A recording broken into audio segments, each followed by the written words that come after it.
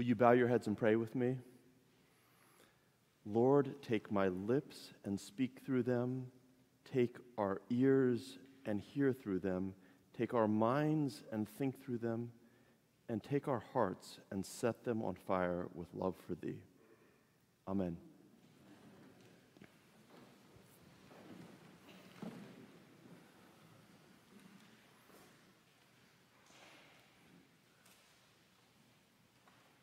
I got to know Jane in a previous parish where I was serving.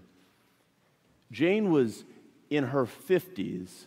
She had a very close relationship with her mother. They would come to church together and then go get lunch every Sunday. They would, on Friday evenings, regularly go to the movies together. Jane's mother had this great tradition. She liked to have scavenger hunts for her grandchildren, but especially for her daughter Jane. She would, if there was a birthday, hide presents around the house and then send her family to go find them. Apparently, she would not only do this for birthdays, but any holiday she could think of. Easter, Christmas, your half-birthday. She loved these scavenger hunts.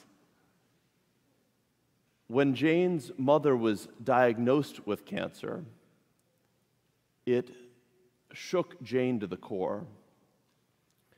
It progressed rapidly, it was painful, and Jane's mother quickly died.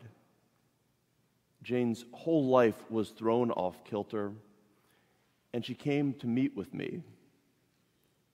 She told me how she couldn't understand why bad things happen to good people. She couldn't understand why God would allow this. She told me, I have so much doubt right now. I have so much doubt. All of us face doubts at some point in our lives. And the question is, what will we do when we face these doubts?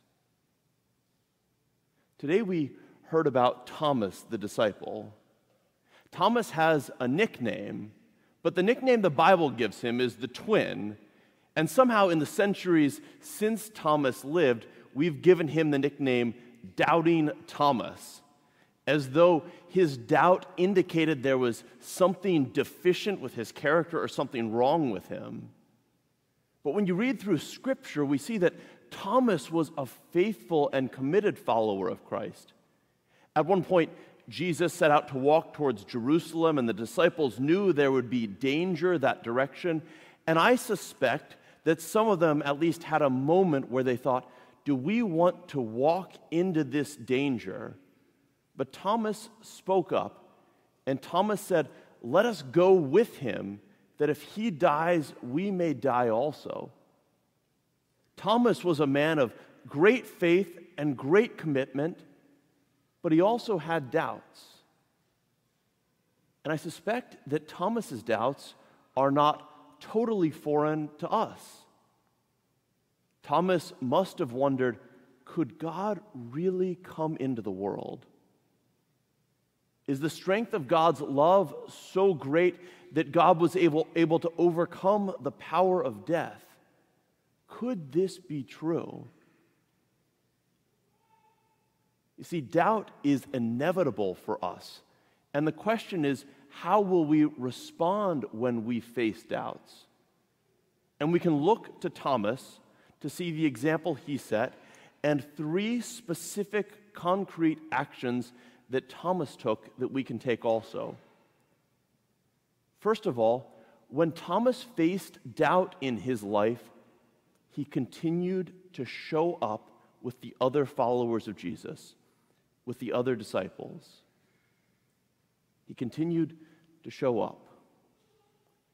From the very beginning of Scripture, it's clear that we are meant to be in relationship with one another. As a matter of fact, we are referred to as the body of Christ. If you go all the way back to the first chapter of Genesis, God is forming the earth and separating the land from the water and forming the sun and the moon and the stars and the plants and the animals. And God keeps saying, it is good, it is good, it is good, it is good. And the first time God says something is not good in the Bible is right after God creates Adam, God says, "It is not good that man should be alone." It is not good for any of us to be alone. Jesus knew this in his ministry. He didn't call one disciple, he called 12. He called a community around him.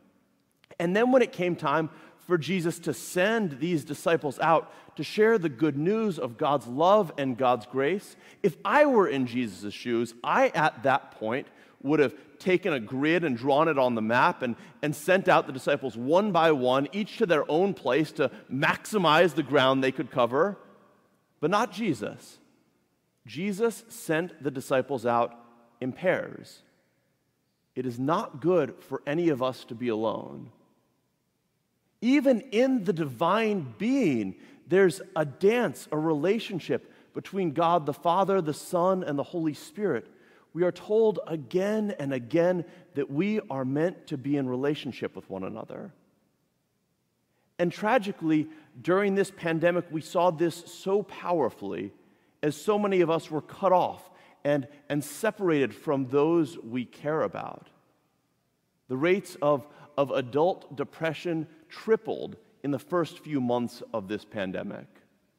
Child abuse went through the roof. Calls to suicide hotlines ballooned. We are meant to be with one another. We're meant to gather with the other disciples, the other followers of Christ. That's the first thing we're called to do when we face doubts. Second of all, we're called to be honest and vulnerable with what we're experiencing. The first time that Jesus appeared in this locked upper room, Thomas wasn't there. We're not told where he was. It's speculation, but I imagine it could have been Starbucks, or maybe he went to the gym, but for whatever reason, he wasn't there. And when he returned, these other disciples, his friends, told him a story that he couldn't even begin to wrap his mind around. They told him that Jesus had appeared. And he said, "Unless I see the marks in his hand and place my finger in these marks and my hand in his side, I will not believe." Thomas showed strength in this moment. He showed courage to be willing to be vulnerable with this community. You and I are also called to have communities with which we can be faithful and honest and vulnerable. We're called to have discipleship groups. As a matter of fact, Kate has been talking to us on the clergy and staff about the importance of us each being a part of a small group. If you want to find out more about this, please come talk to one of the clergy. It is so important for all of us to have a place where we can be honest and vulnerable with those around us. Do you know the best way to never get an answer to a question? It's to never ask the question. We need to have spaces where we can talk to those who are also disciples, who are also followers of Christ. This is the second thing we see Thomas do when he doubts. And third of all, we're called to make space to listen to the voice of God. I heard a story recently about a husband who thought that his wife was losing her hearing a little bit. So one evening while he was sitting in front of the TV and his wife was in the next room, he decided to test this out. So he shouted to his wife, "Honey, can you bring me a beer?" There was no response. He got up and he went to the kitchen door. His wife was standing at the window looking out over the yard. And he said, "Honey, can you bring me a beer?" Again, there was no response.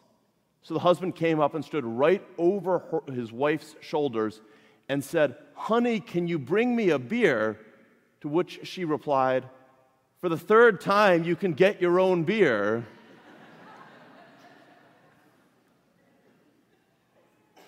Sometimes we don't hear the voice of God. because we don't make space in our life to hear God's voice.